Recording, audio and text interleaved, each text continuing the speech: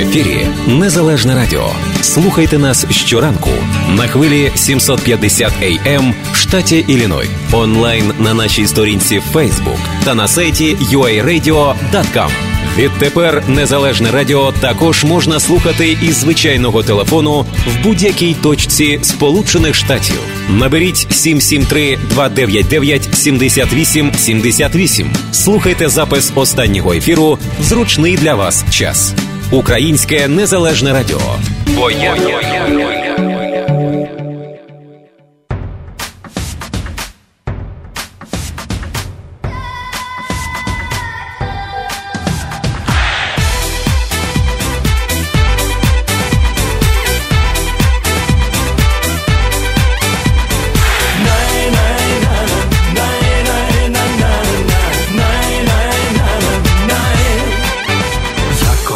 На землі народився у дзвінкім солов'їнім краю. За моє босоноге дитинство я люблю країну свою. За моє босоноге дитинство я люблю країну свою. От я вперше піднявся на ноги, тут завжди на своєму стою. За поразки мої перемоги я люблю країну свою. За поразки мої перемоги я люблю країну свою. Я у пісню слова перелю і повторить за мною крилато. І Дніпро, і Донбас, і Карпати. Я люблю країну свою. Я люблю країну свою.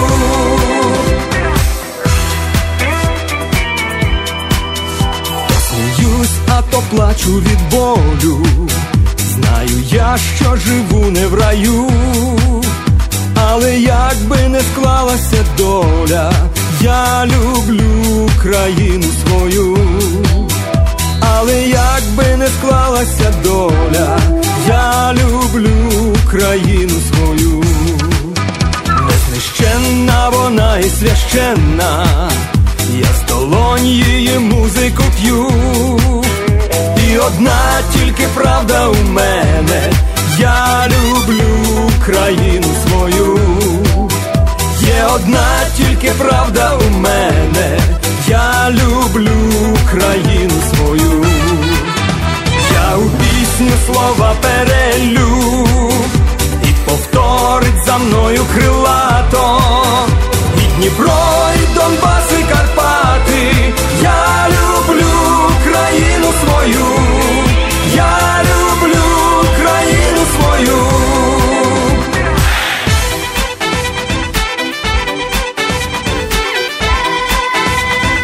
Звучить пісня у виконанні народного артиста України, співака, поета і композитора Анатолія Матвійчука. Ну і разом з Анатолієм Матвійчуком ми так само любимо Україну свою.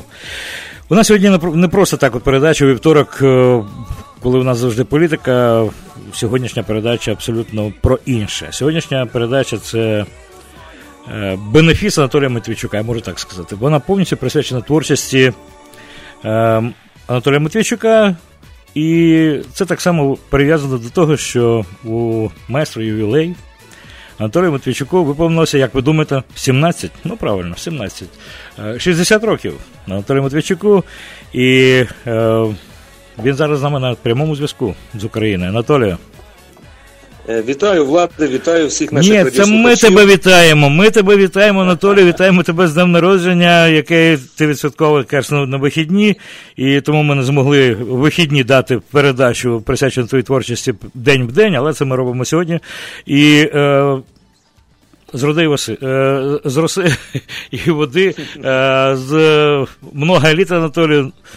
Я не знаю, що тобі побажати, здоров'я, творчості, ну всього там, якщо бажати, то треба цілий спектр, а на це, напевно, не вистачить часу, тому що ти людина дуже багатогранна, і, відверто кажучи, кожен слухач, який зараз от слухає наш ефір, очевидно, долучається до привітань І у тебе тут велика аудиторія тих людей, які тебе добре знають, бо ти був неодноразово тут.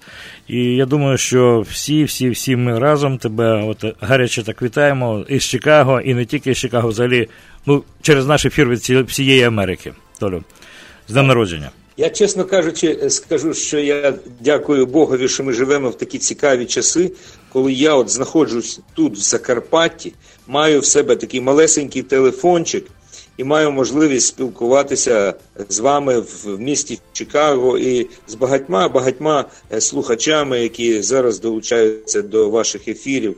Це надзвичайно цікаві часи і надзвичайно великі можливості.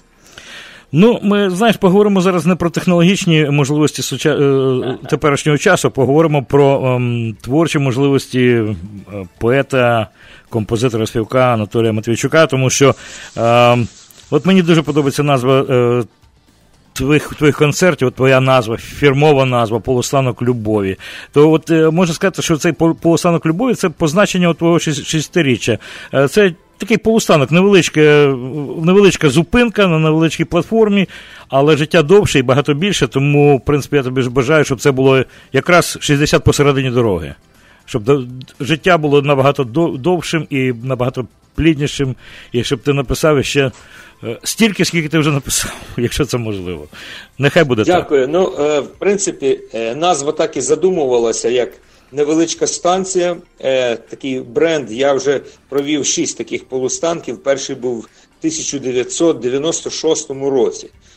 Тоді ведучими були Богдан Бенюк, відомий актор український, і Вірка Сердючка. І це таке було дійство, що ніби поїзд зупинився, хтось зірвав стоп-кран на полустанку любові, і виходить провідниця, виходить, значить, начальник полустанку, і вони починають виясняти, хто ж зірвав стоп-кран, і викликають по черзі всіх артистів. Така була фабула. Згодом я зрозумів, що ця форма надзвичайно мені дуже зручна, тому що це такий тренд, який дозволяє, наприклад, на полустанку збирати і веселих, і сумних артистів, і філософські пісні, і ліричні, і які завгодно. І вони всі об'єднуються як різні емоції нашої душі. І от купуючи квиток на цей концерт, людина ніби купує квиток на поїзд, і приїжджає, і вже кілька годин насолоджується цією атмосферою. До речі, треба от нагадати, що якраз, ну, як нормальні люди святкують свій день народження? Ну, очевидно, бенкет якийсь роблять там в ресторані, ну, якщо там якісь, будемо, олігархи, то вони, значить, там, ну, Зоряна, там все, охорона. Анатолій Матвійчук, він відзначає свій день народження в праці. От, знов-таки, аншлаг в Палаці Україна, яблуко, як то кажуть, не було де впасти, люди там вже висіли на карнизах. Повний зал, і це день народження Анатолія Матвійчука. От, це одна з, до речі, з характерних рис Анатолія Матвійчука, от така працьовитість. Можна бути, ну, задатки поета мати, можна бути потенційним співаком, але якщо не працювати, то нічого з того не буде. Але якраз велика праця – це характерна риса Анатолія Матвійчука. Працювати. І от, власне кажучи, до цього дійшло, що цей полустанок любові останній, що був у Палаці Україна, це, ну, аншлаг.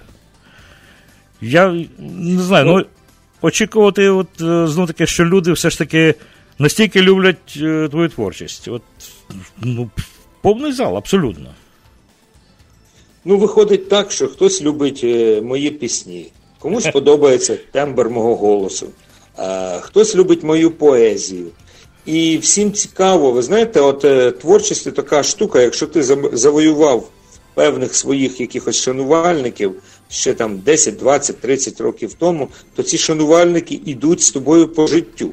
А потім у них з'являються діти і навіть онуки. У мене є такі друзі-шанувальники, у яких онуки співають мої пісні, і вони там присилають, записують на телефони, присилають, як вони виспівують ці пісні. Це досить кумедно і в той же час якось приємно.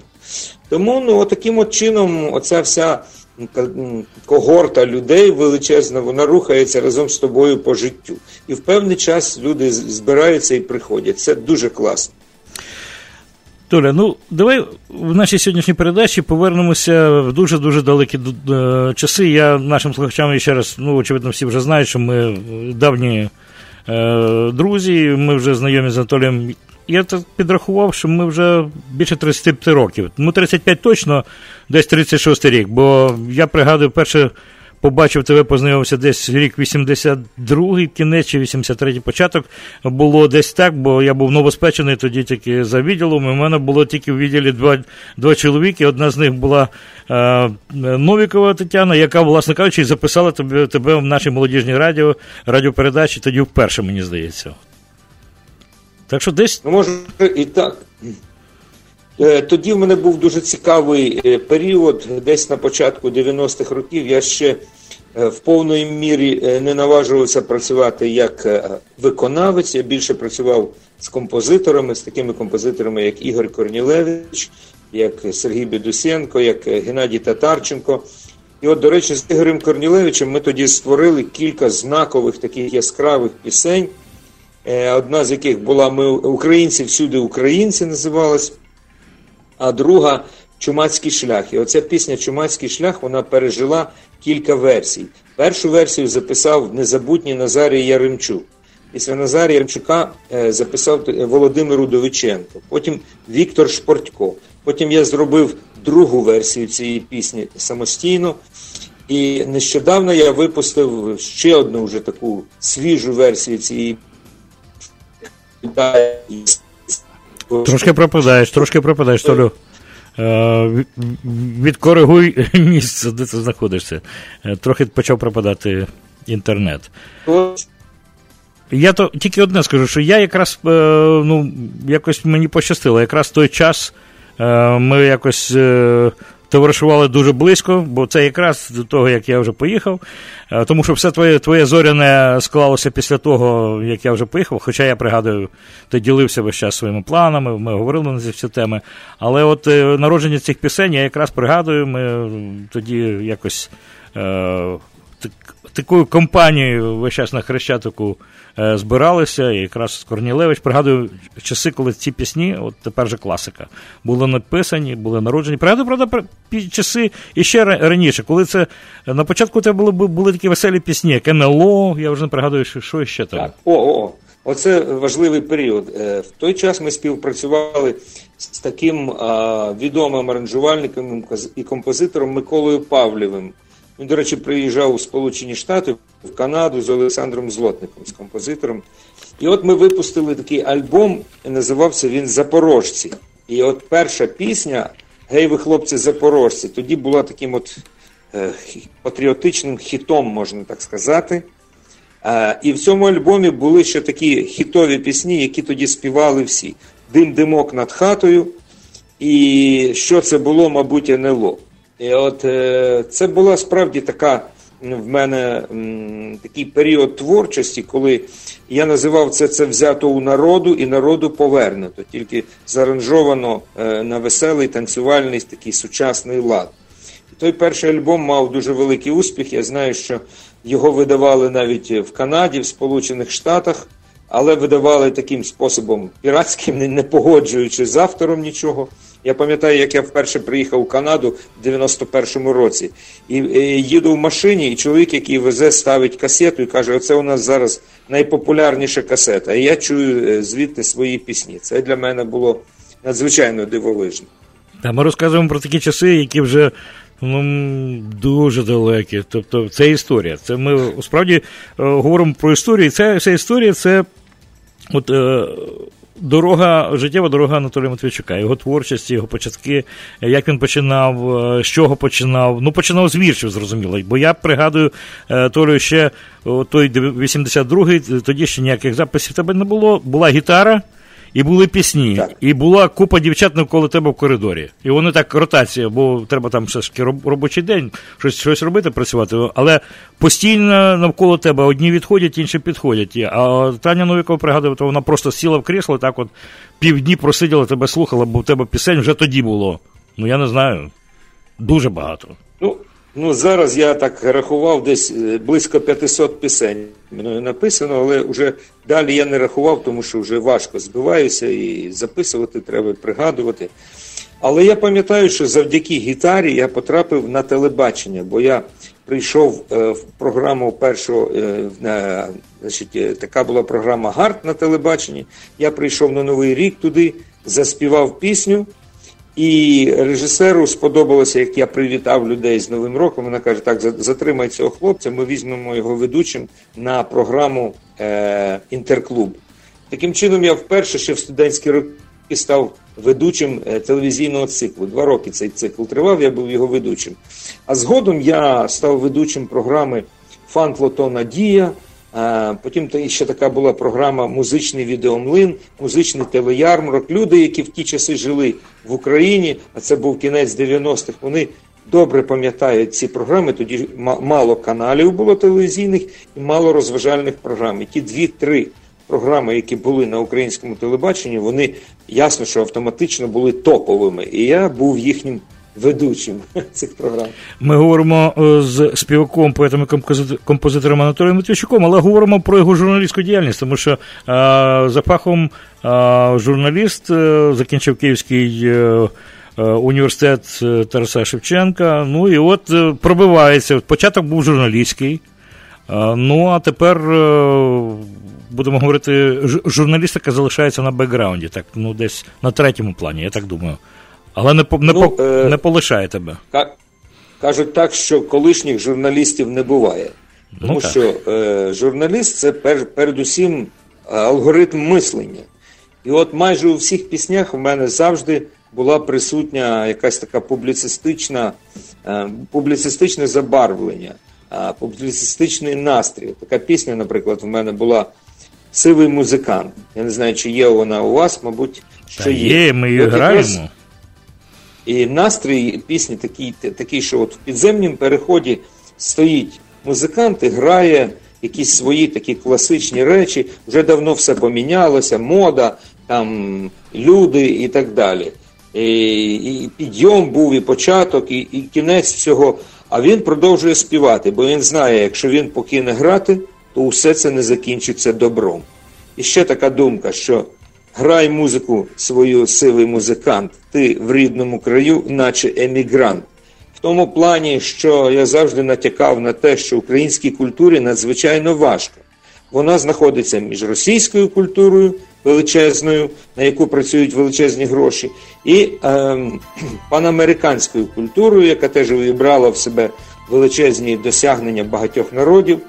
І оці величезні пласти культури, вони як молот і ковадло, вони тиснуть з обох боків на українську пісню, і тому її треба любити, підтримувати, популяризувати, тому що ця пісня – це і є наша душа, виражена через слова, через мелодію. Таким от чином я ставився завжди до пісні, як до дуже чогось важливого в нашому житті. У нас є можливість зараз послухати фрагмент пісні «Сивий музикант», і це ми зробимо. І перейдемо пізніше на рекламу. Після реклами знову зустрінемося з Анатолієм Матвійчуком.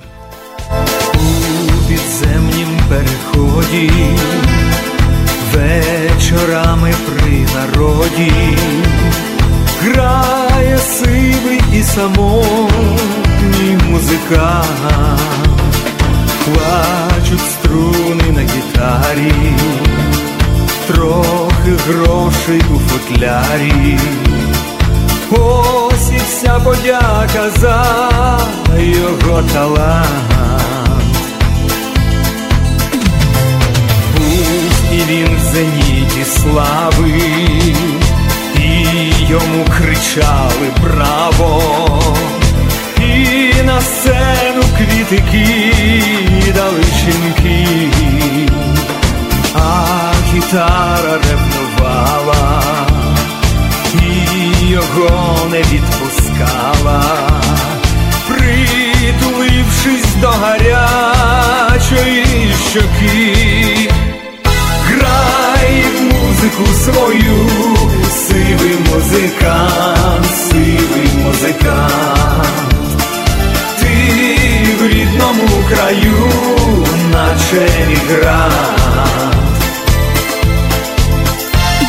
Грай про свою печаль, про свої жалі, про свої жалі. Грай, людям додавай щастя на землі.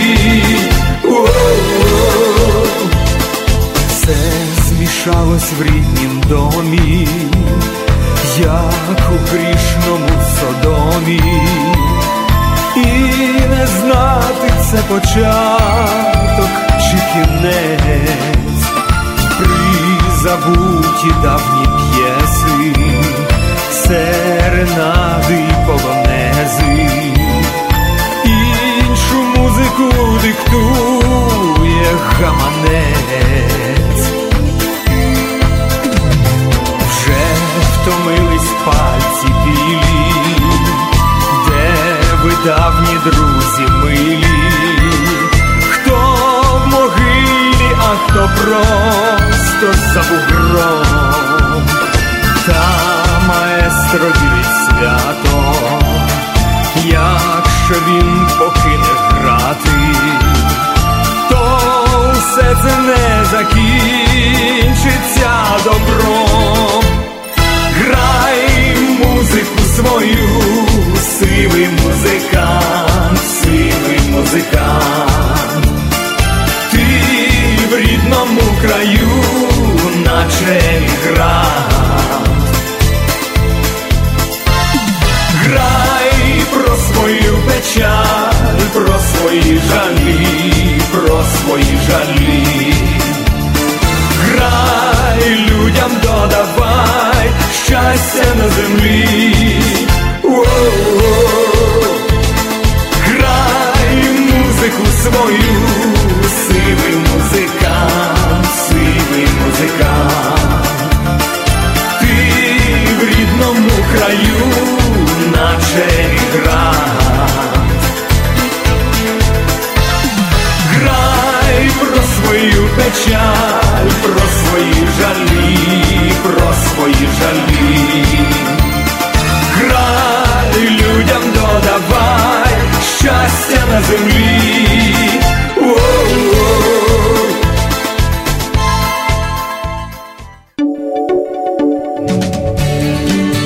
Хочеш слухати радіо рідною мовою, чути українську пісню та об'єктивні новини з України? Підтримуй Незалежне Радіо. 7:39 у Чикаго, і продовжуємо нашу передачу, яка сьогодні присвячена творчості Анатолія Матвійчука, композитора, поета, співака, публіциста, народного артиста України. І він з нами сьогодні на зв'язку. Це бенефіс Анатолія Матвійчука. Толю, чи я слухаю з нами? Так. Ну, ми говоримо про творчість. Ми продовжуємо гортати сторінки твоєї творчості. Я хотів би все ж таки, так, щоб ти не дуже скромно, так, але трохи розказав нам з кількома співаками і виконавцями тобі довелося співпрацювати по своєму житті. Бо на самому початку ти згадав, що це був Яремчук, це був Шпортько, це, я вже не пригадую, кого ще ти говорив. Але, Володимир Удовиченко. Так, Удовиченко. Але я знаю, що кількість виконавців набагато більша. І композиторів, виконавців. Ну, тобто, зрозуміло, що за такий час, 60 років ювілей Анатолію Матвійчуку, ще раз нагадаю нашим слухачам. Я розумію, що наші слухачі, до речі, хочуть, можливо, додзвонитися, але не сьогодні. Сьогоднішній ефір, на превеликий жаль, ви не зможете додзвонитися. Я тільки від вас всіх, і ще раз можу передати найкраще побажання, слова привітання Анатолію Матвійчуку з днем народження і побажати всіх благ в цьому житті. Але, повертаючись до розмови, я просто знаю, що дуже велика кількість співаків виконували і виконують і по сьогодні твої пісні. Справа в тім, що просто подивитися на навіть останній концерт, який був у «Полустанок любові» в Україні, він якраз складався не стільки з твоїх особистих виступів, скільки з твоїх пісень, які співали, ну я не знаю, скільки людей було, 20 чоловік співаків було чи скільки? Ну, давай я назву деякі імена, і ви зрозумієте, що вони є знаковими для української пісенної культури. От з першого «Полустанку», який відбувся в 1996 році, зі мною такі виконавці, вірніше, виконавці моїх пісень, як Оксана Білозір, Алла Кудлай, Віталій Світлана Білоножки, Жанна Боднарук, Анатолій Гнатюк. І от хочу сказати, що, от, наприклад, пісня, яку виконує Оксана Білозір, «Кленова балада», вона написана була спеціально для неї ще в кінці 90-х років. І ніхто не міг подумати, що вона отримає такий символічний зміст і стане такою актуальною для України, тому що «Кленова балада» – це пісня про захисників вітчизни, які завжди в усі часи якби захищали свою батьківщину. І от якщо вони гинули в цій боротьбі за свою державу, за свою країну, то біля хати висаджували клена. І от оця «Кленова балада» якраз присвячена цій темі. І ця пісня надзвичайно популярна сьогодні. Якщо навіть зайти в YouTube, її співають від мала до велика всі. Алла Кудлай, співачка прекрасна, якій я написав дуже багато пісень, а одна з цих пісень навіть стала брендовою для неї. «Красива жінка незаміжня». І так склалося, що Алла Кудлай, вона так от по життю відповідає якби змісту цієї пісні. Після того був ще цикл пісень, які я написав для неї і для її сина. І от для сина «Обніми» є така у неї пісня, яка дуже подобається от мамам і взагалі людям, які мають в житті своїх синів, яких дуже люблять. Білоножки. Наприклад, у них існує фестиваль, мотив «Мелодія для двох сердець». Колись я написав таку пісню з Олександром Морозовим, композитором, і вона лягла в основу фестивалю родинної творчості, який вони вже десятки років роблять в Україні, де виступають і професійні, і самодіяльні виконавці, родинні, ті, хто співають там всією родиною, або чоловік і жінка, тощо. Тобто всі ті твори, які писалися для цих виконавців, вони ставали якимсь чином дуже значимими і знаковими в їхньому репертуарі. Сьогодні, от на цьому концерті нинішньому, який відбувся, до цих відомих виконавців додалися такі, як Оксана Пекун, яка народна артистка України з Тернопільщини, яка живе вже довгий час в Києві і яка робить вже 10 років телевізійну програму «Folk Music», яка підтримує і поширює народну пісню і якби перекидає місток між поколіннями минулим і молодим. Потім ці пісні народні переспівують молоді виконавці. Це Алла Попова, прекрасна співачка. Це та ж Жанна Боднарук. Це Олександр Тищенко, який записав нещодавно на мої вірші. Він сам прекрасний музикант, який співпрацює з фірмовими американськими музикантами, артистами. Але записав на мою пісню, на мої вірші пісню «Загублена душа». Це Ігор Юрковський, прекрасний виконавець. Це Ірина Зінковська з молодих, теж дуже гарна, талановита співачка. Ну і це мої давні друзі, квартет «Гетьман», які співають пісню «Рідня» і «Дні при батьку». І ми з ними теж уже по життю йдемо дуже довго і виступали за кордоном навіть разом. Тобто це та когорта виконавців, які підтримують саме українську пісню, ну як вам сказати, в традиційному, в кращому розумінні цього слова, в традиційному її вигляді, з хорошою поезією, з виразною мелодикою, яка запам'ятовується, ну і з тим характером, який так близький до характеру і менталітету українців. В нашій сьогоднішній передачі ми, власне, говоримо про шлях становлення як митця Анатолія Матвійчука, і він просто розказує ці всі речі, які, можливо, ви раніше не чули, тому що, зустрічаючись під час концертів, слухаєш пісні, після концерту відбувається якесь спілкування, але на іншому зовсім рівні, або якщо слухаєш поезію, це вже спів душі. А от так от життєвий шлях, от як людина по житті, от ми сьогодні і торкнулися цього, бо раніше про це якось не доводилося говорити. Я от хотів би, щоб ми за якийсь час, буквально за кілька хвилин, послухали пісню, яка і називається «Дорога до себе». «Дорога до себе», от, власне кажучи, те, що ми сьогодні говоримо, цей творчий шлях переглядаємо Анатолія Матвійчука, це от якраз та дорога Анатолія Матвійчука до того стану душі, коли він став дорослішим, пісні стали вірші потужнішими, пісні стали, будемо говорити, дуже популярними і дуже сильними. Отак от воно помалу від НЛО, те, що ми згадували пісень на початку жартівливих, пізніше «Чумацький шлях» вже перейшло до таких пісень, які вже просто, можна сказати, входять до Золотого фонду української пісні, хоча всі пісні Анатолія Матвійчука дуже класні, і я думаю, що вони настільки оригінальні, що їх не можна забути, тому що, в принципі, схожих нема за текстами, особливо за темами.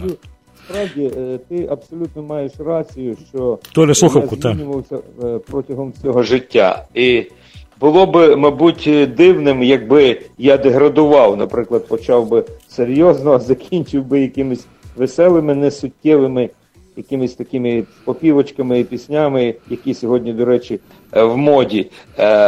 Але кожна людина, якщо вона правильно розвивається, вона стає глибшою, вона стає інтелектуальнішою, вона десь набуває якихось таких рис і навичків, які допомагають їй краще, глибше цей світ розуміти. Тому і пісні, відповідно, такі.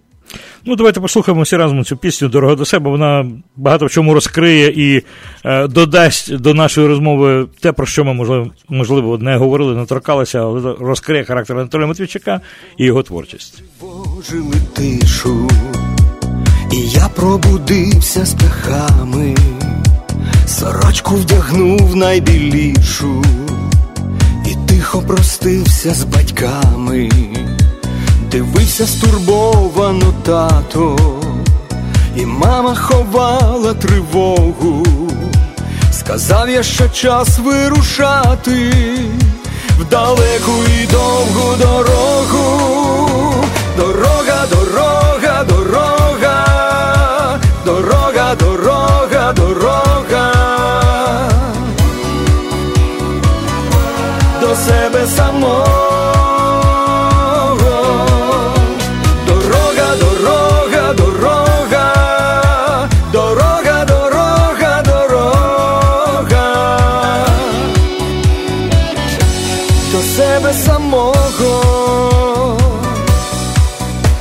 Я йшов лісовими стежками, блукав по нехожених горах, я в небі летів літаками і плив в океанських просторах, та зміг лиш одне зрозуміти, що відстані тут ні до чого.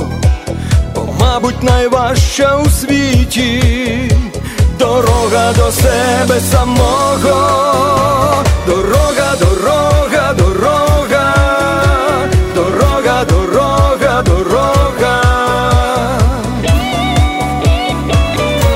до себе самого. Дорога, дорога, дорога, дорога, дорога, дорога до себе самого.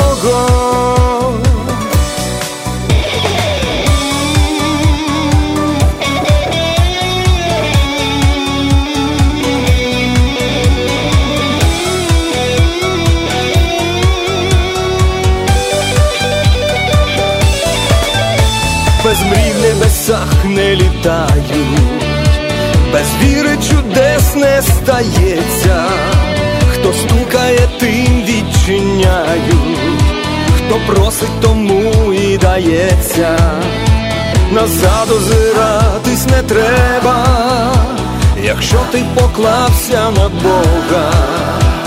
Вона під ногами у тебе, дорога до себе самого. Дорога, дорога, дорога, дорога, дорога, дорога до себе самого. Дорога, дорога, дорога, дорога, дорога, дорога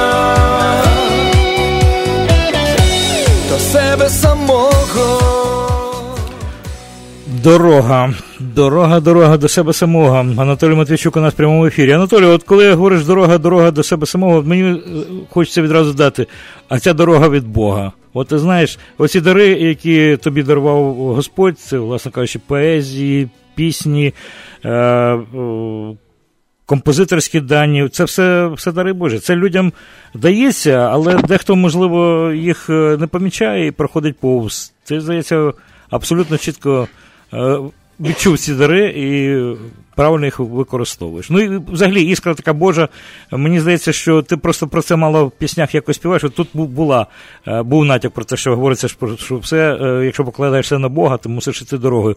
Тобто, отака віра, у тебе вона є, відчувається в піснях, от Бог, він присутній завжди. І я думаю, що от коли ти пишеш вірші, я розумію, що це свідомо, напівсвідомо, але це от бере тебе за руку Бог і от ти пишеш. Мені здається, що десь от виглядає воно так. Вірш у мене був такий, там, я 4 рядки останні процитую, там, хтось любить, а хтось люто зневажає, а ти не зволікай, роби своє. Той, хто в тобі талант не поважає, проти самого Бога постає. Тобто, ми ж знаємо цю притчу про талант, який, це монета, по суті, в притчі, яку зарили в землю і нічого від того не отримали. Талант – це велика відповідальність перед Богом, його треба весь час розвивати, його треба віддавати, як джерело, яке вихлюпується. Якщо воно вихлюпується, воно поповнюється, якщо не вихлюпується, воно замулюється. Тому для мене зараз надзвичайно важливо, я вступив в той період життя, коли спілкування, пізнання світу робить мої пісні, мої вірші ще глибшими. І от цього року взагалі в останні роки якось світ відкрився, і мені довелося побувати в багатьох країнах світу, де українська пісня, де українське слово як пароль відкривало серця і душі багатьох людей, зокрема в Чехії, в Угорщині, в Ізраїлі, в Іспанії, в тій же Америці, в Канаді. Це величезне щастя віддавати людям частинку себе, виражену через пісні і через вірші, і отримувати назад все у вигляді вражень, емоцій, якихось додаткових життєвих цікавих відкриттів. Це надзвичайне щастя, мати таку величезну, потужну, могутню націю, яка живе по всьому світу і дозволяє сьогодні своє мистецтво нести в найдальші куточки світу і земної кулі, де живуть українці. Ти знаєш, я ще раз так згадав назву твоїх концертів «Полустанок любові». Ну і мені тепер бачиться це навіть набагато ширше, ніж на початку закладалося зміст цієї назви, а це полустанок любові. Тобто ми говоримо про любов, яку заповідав Бог, про любов до людей, любов до навколишніх, любов до життя, любов до всього доброго. І оце слово «любов» – це ключове. Як платформа, полустанок – це як платформа, як базис, але найголовне ключове слово – це любов. І мені здається... Я можу прочитати вірш навіть на цю тему. Давай. Які слова, дзвінки й чудові даруєш ти мені, Господь? Що ми в цім світі без любові? Лиш грішна плоть, безсила плоть. Куди б не йшли, за що б не брались, все виявляється дарма. Ніщо у цім житті не в радість, коли любові в нас нема. Любов – це те, що буде вічно, і ні початку, ні кінця. Любов – це всесвіт, що магічно пульсує в грудях у Творця. І я складаю в кожнім слові йому подяку і хвалу за цілий океан любові і за кожну втрату. Толя, я дякую, безперечно, за вірш, але на превеликий жаль, нам практично його не вдалося почути, тому що звук був дуже слабенький. Очевидно, там або слухавка була трошки... Я розумію, що в нас просто немає студійної можливості говорити так на професійному рівні, тобто, щоб не думати про ті мікрофони, зв'язки, на превеликий жаль. Тому що я в Закарпатті, а не в себе вдома, на жаль. Так. Толю, оскільки наша передача вже добігає кінця, і хотілося б все ж таки послухати, завершити нашу передачу традиційно, я сказав, традиційною піснею. Тому що мені думається, що більшість твоїх концертів завершується піснею «Друзі мої». Так, звичайно. І я думаю, що ця пісня якраз абсолютно точно характеризує ситуацію в Чикаго. У тебе тут багато друзів, у тебе тут велика аудиторія твоїх шанувальників, і це друзі твої, справді, які, і ще раз, я думаю, не помилюся, якщо від імені усіх українців Чикаго привітаю тебе з ювілеєм і побажаю тобі подальшої наснаги, успіхів, нових віршів, нових поезій, нових пісень, нових зустрічей, всього нового більше, більше і більше. Тому що я ще раз тобі кажу, що мені здається, що це лише полустанок в твоєму житті, 60 років, це, якщо не початок, але середина життя, середина творчості, а могутня творчість і мудрість, вона ще попереду, хоча і тобі тепер її не бракує, але вже, будемо говорити, така старша мудрість, старших людей. І щиро тобі тисну руку від себе, обіймаю, Толю. Дякую тобі. Дякую, я теж обіймаю тебе і обнімаю, і тисну руку всім людям, які по той бік океану слухають цю програму і взагалі пам'ятають про мене. Це зігріває душу, додає наснаги і натхнення. Вітаю ще раз. Щасливо тобі. Щасливо. Я подумки до вас, мої близькі, далекі друзі. Я кличу вас до себе в дім і відкриваю двері тихо, і відчуваю дивну втіху у серці стомлені моїм.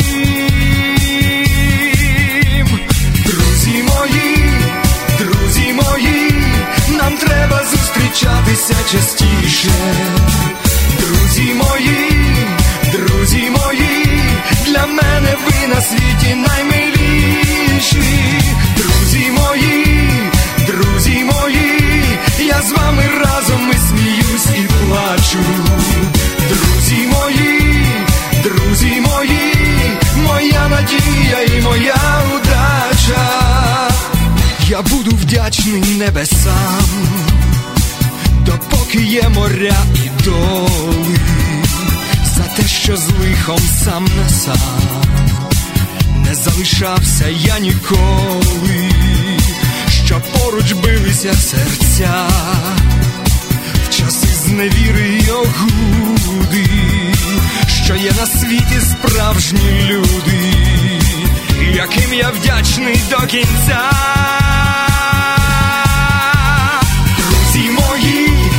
Друзі мої, нам треба зустрічатися частіше. Друзі мої, для мене ви на світі наймиліші. Друзі мої, я з вами разом і сміюсь і плачу. Друзі мої, моя надія і моя удача. Друзі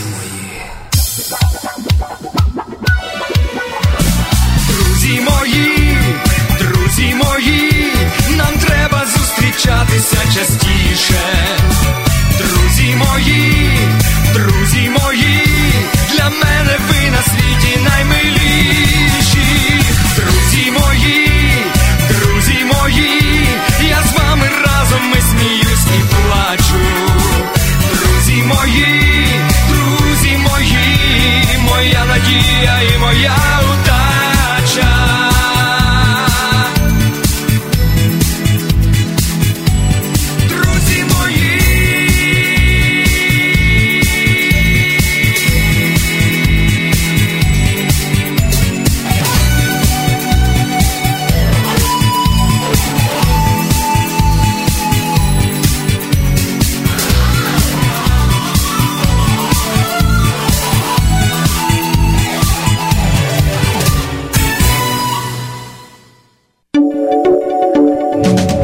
В ефірі Незалежне радіо.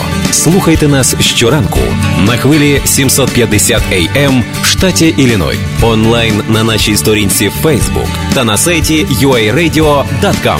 Відтепер Незалежне радіо також можна слухати із звичайного телефону в будь-якій точці Сполучених Штатів. Наберіть 773-299-78-78. Слухайте запис останнього ефіру в зручний для вас час.